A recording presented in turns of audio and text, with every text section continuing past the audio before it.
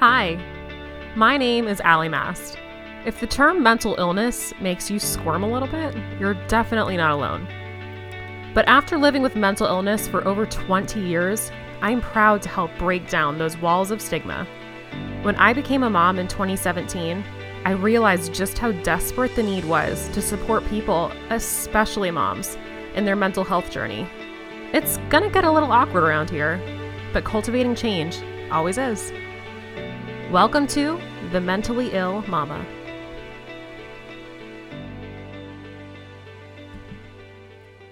Hello, my friends. Welcome back for another episode of The Mentally Ill Mama. I actually just got a new microphone, so we'll see how this sounds. I'm not sure.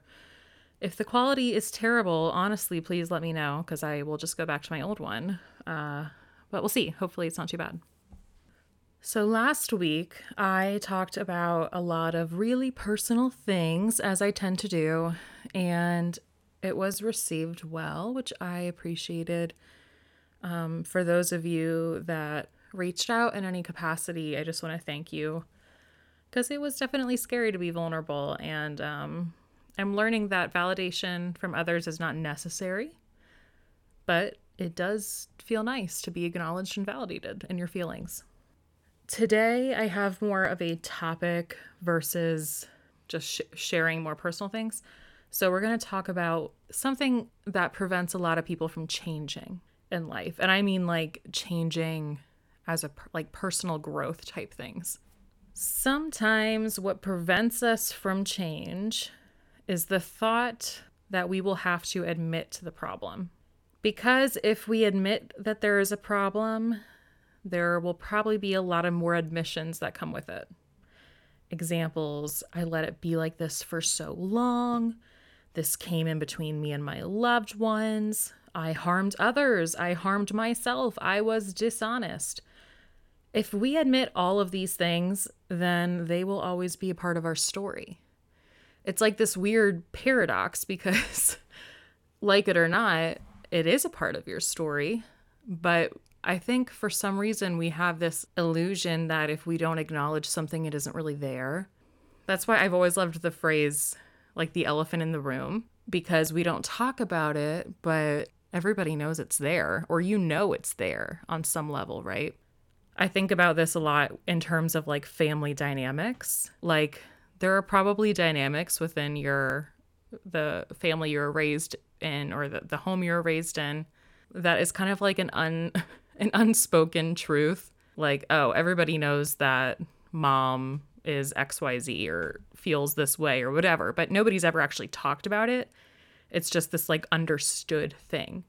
It could be good or bad or neutral, whatever. But if we want to make growth in our lives, which I think a lot of us do, there's definitely a fear of having to actually open up and say, this is a problem. This is not something that is working for me, and I have to own up to that. So if we admit these things, they'll always be a part of our story. That's a thought in our minds that keeps us from opening up. But guess what happens if we don't? Not only will it be a part of our story, it will be the story. And there is no happy ending there. I have lost all of my grandparents. And it's been interesting. I had different levels of involvement at the end of life stage with all of them, but kind of firsthand experience, and then from other family members, like hearing some of the things that they would say near the end of their lives, and just kind of trying to take those things to heart and realize, like, I don't want to get to the end of my life and be like, I always felt this way, but I never expressed it, or I always wanted to do this thing, but I was too afraid to. Like, we've all heard those stories, either personal experience of people we know or like things that we've read from other people. But it's really easy to like put distance between that, because most of us that, have the privilege of being overall healthy, we don't think about death a whole lot if it hasn't like touched us too closely. And I'm not trying to be morbid, like we should all be thinking about our morbidity. But I do think that it is like kind of healthy to think about that from time to time. Or maybe it is just healthy.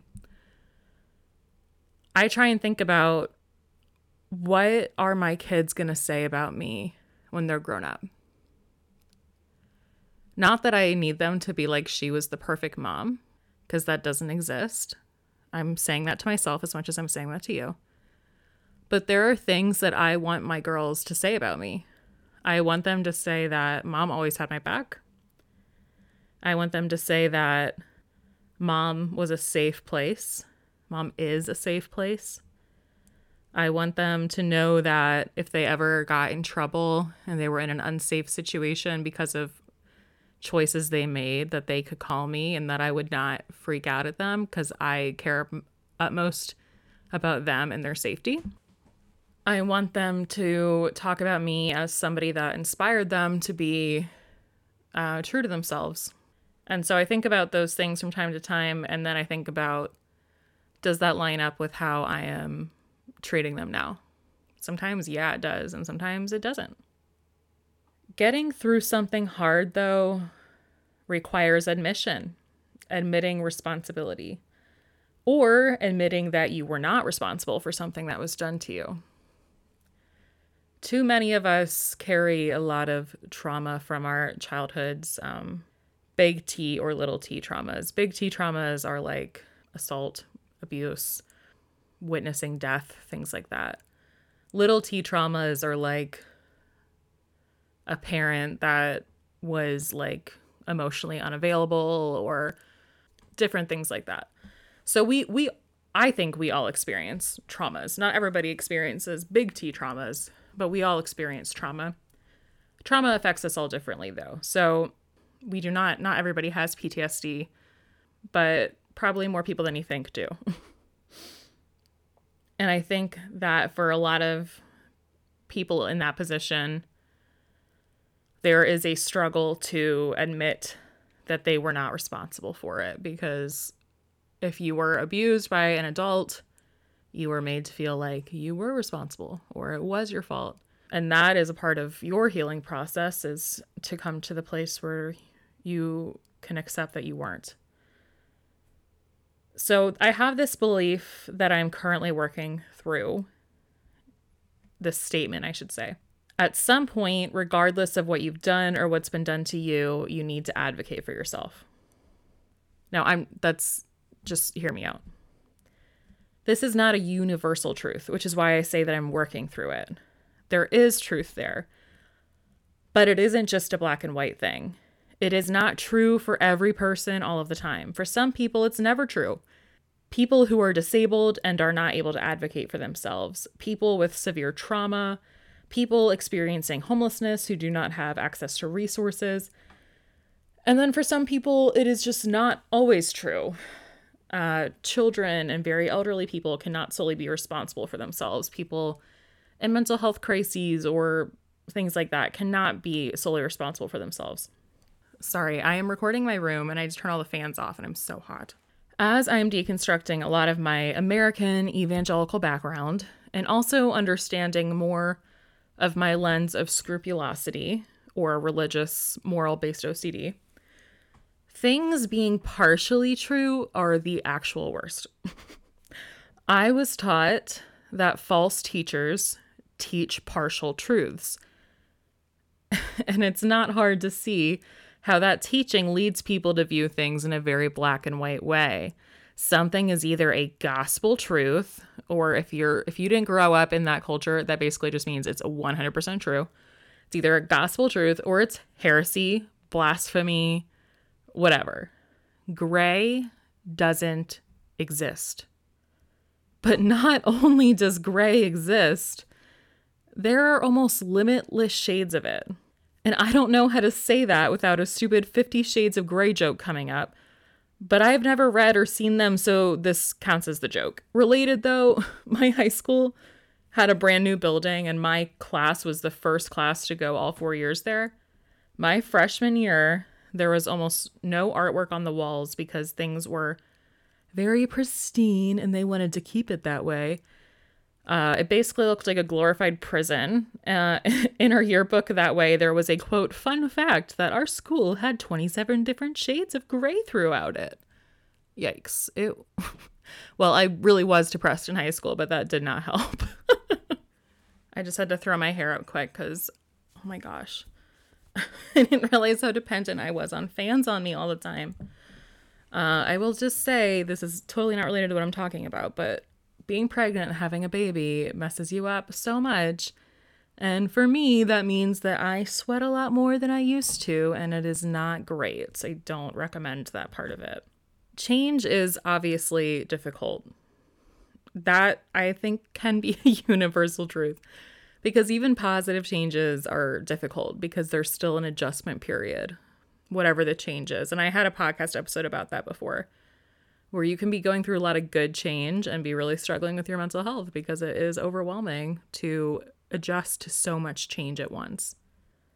But as I sit here as a 27-year-old woman, which both sounds like a baby and very old at the same time, I can look back on the last decade and realize that I have made so much change as a person, so much personal growth, and the growth can't start until there is an acknowledgement that there needs to be growth, right? And it's not always about like, when I say admitting responsibility, I don't necessarily mean like saying it's your fault. It's not about like blaming or guilt or shame.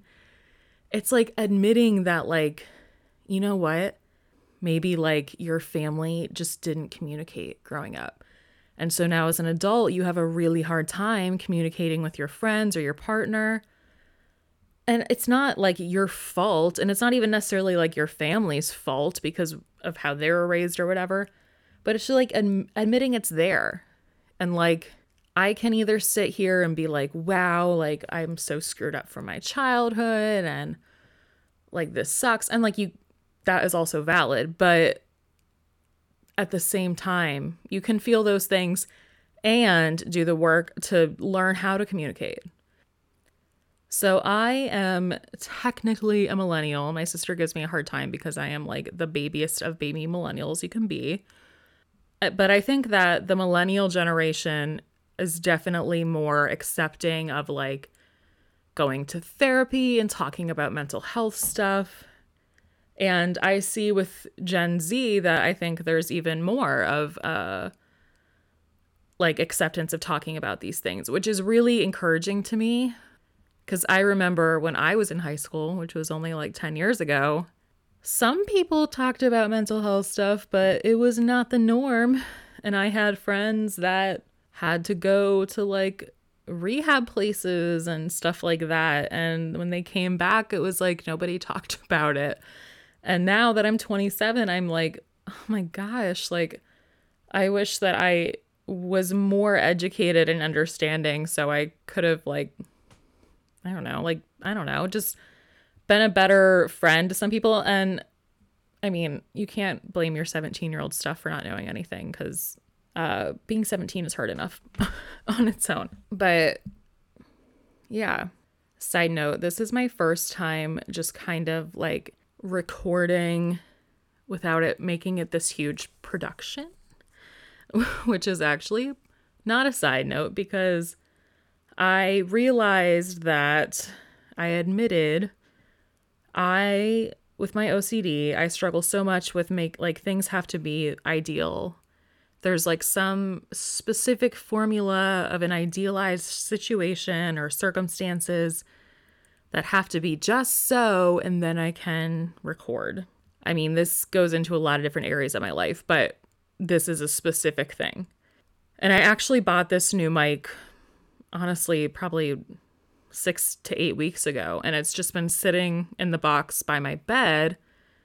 And I've been like, well, maybe I'll do that someday. And then I was like, maybe I'll book a hotel to go away to, which I do want to do again eventually. But like, why do I have to do that to be able to record? And again, it's not about like berating myself. It's like about this curiosity of like, whoa, what's going on here? Because what I want is for this to be a sustainable part of my normal weekly life, to be able to record, to edit, to publish new podcast episodes.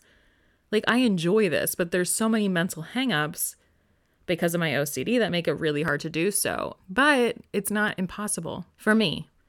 Mental health and mental illnesses are so complex and nuanced. And so I don't ever want someone, like, if you have OCD and you hear me say something like that, I'm not like saying that as like a gospel rule. Because there have been times in my life when it would not have been possible. And it just wouldn't have been a priority to like work through this thing. And that's okay. I feel like there's this tightrope that I am trying to like balance on, because on one hand, I want to empower people that they can advocate for themselves. And on the other hand, I don't ever want to shame people because I get it, you know? And I don't, because my OCD drives me so much to be very concerned about performance, I don't ever want to make other people feel that way. I don't ever want somebody to listen to me talk and be like, ugh, now I feel so much pressure to do X, Y, Z, and I better do it this way and blah, blah, blah, blah, blah. Please, please, please know that I never, ever, ever, ever, ever, ever want you to feel that way listening to me. That is like the opposite of my intent. So for me, I'm admitting that I'm still kind of in this spot of trying to figure that all out, because I do think there are people that have it a lot more figured out than I do. So maybe someday I will too. I don't know.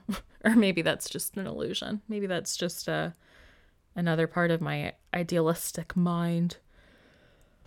Oy vey. Change is difficult. Personal growth is not easy. And also there's just a lot of distractions within that space too. I've shared before that I am like anti-diet, and the whole diet culture thing is rebranding itself as like self-help and wellness, and it sounds good on the outside and then it sucks you in. And a lot of people come out of it with an eating disorder, and eating disorders are the most deadly mental illness. And diets are 97% ineffective long term. So anyway, make sure that when you are identifying an area where you want to grow, an area that you want some change in your personal life, that it is you making that decision, that it is you being curious, not judging yourself. You cannot shame your way into meaningful change. When I did the IOP program last year for the first time, I just completed my second time. I was answering a question about something, and that just came out of me, that you can't shame your way into change. And the director of the program was there when I said it, and he was like, wait, say that again. And I said it again, and it kind of just, it hit me that was a pretty profound statement. And also because it was coming from a place of such authenticity, of that is what I had been doing for so much of my life, was trying to shame my way into change, into growth. For me, that is where self-harm came in. I thought that I could punish myself into changing. And spoiler alert, that didn't work for me. I know for some people they were, you can shame yourself into changing, but that's why I say meaningful change. It's not going to be this long lasting, like, now I'm a happy person. Now I am this like happy person who has this area of my life under control. Like, that's not a thing. Like, think of it as like, if somebody is like abusing you because they're trying to manipulate you and your behavior changes, you still have the trauma of the abuse. And the only reason you changed was fear or manipulation. It wasn't from a good place. It wasn't from a pure place. It wasn't from a loving place. And I think that we have to realize that a lot of us verbally abuse our own selves. And that is not, it may be normal in terms of a lot of people do it, but it's not healthy. And again, I'm not trying to shame you that you shame yourself, but that curiosity has to come back up of like, why do I speak to myself that way? I wouldn't want somebody else to speak to me that way. I wouldn't want someone to speak to somebody I love that way. So why am I okay with speaking to myself that way? I mean, that's a huge loaded question. Maybe that's for another episode, huh? So I'm going to try and wrap this up because my notes ended a while ago. And I've just been babbling on. But this has been really good. It's been good for me to lean into this desire to change, to be able to record on a normal night. Well, it's now after midnight, but that's my norm, unfortunately. Another thing I'm working on changing. All right, guys. Well, I really appreciate you being here, and hopefully I will continue having new episodes more frequently and consistently. But I'm figuring it out. I'm being gentle with myself because I love this, but I also have a lot of stuff going on just in my own life too. And so I'm trying to figure out how to prioritize it without taking something else away that I can't take away. So anyway, it's going pretty good right now though, in terms of the podcast. Whew. All right. Well, I hope you have a beautiful week. I hope you are able to be gentle and curious. I think curiosity is such an amazing, beautiful, underused thing, especially with how we view ourselves. So get curious, my friends, and I'll see you next week. Thank you for listening to this podcast. That means so freaking much to me, and hopefully to you too. With every episode, my heart is for you, for your growth, connection, education, and of course, your mental health. If listening brought you joy, comfort, or understanding, I would love it if you leave us a rating and review on Apple Podcasts or wherever it is that you listen. You are thebomb.com, and don't you forget it. From the Mentally Ill Mama to you, we'll see you next week.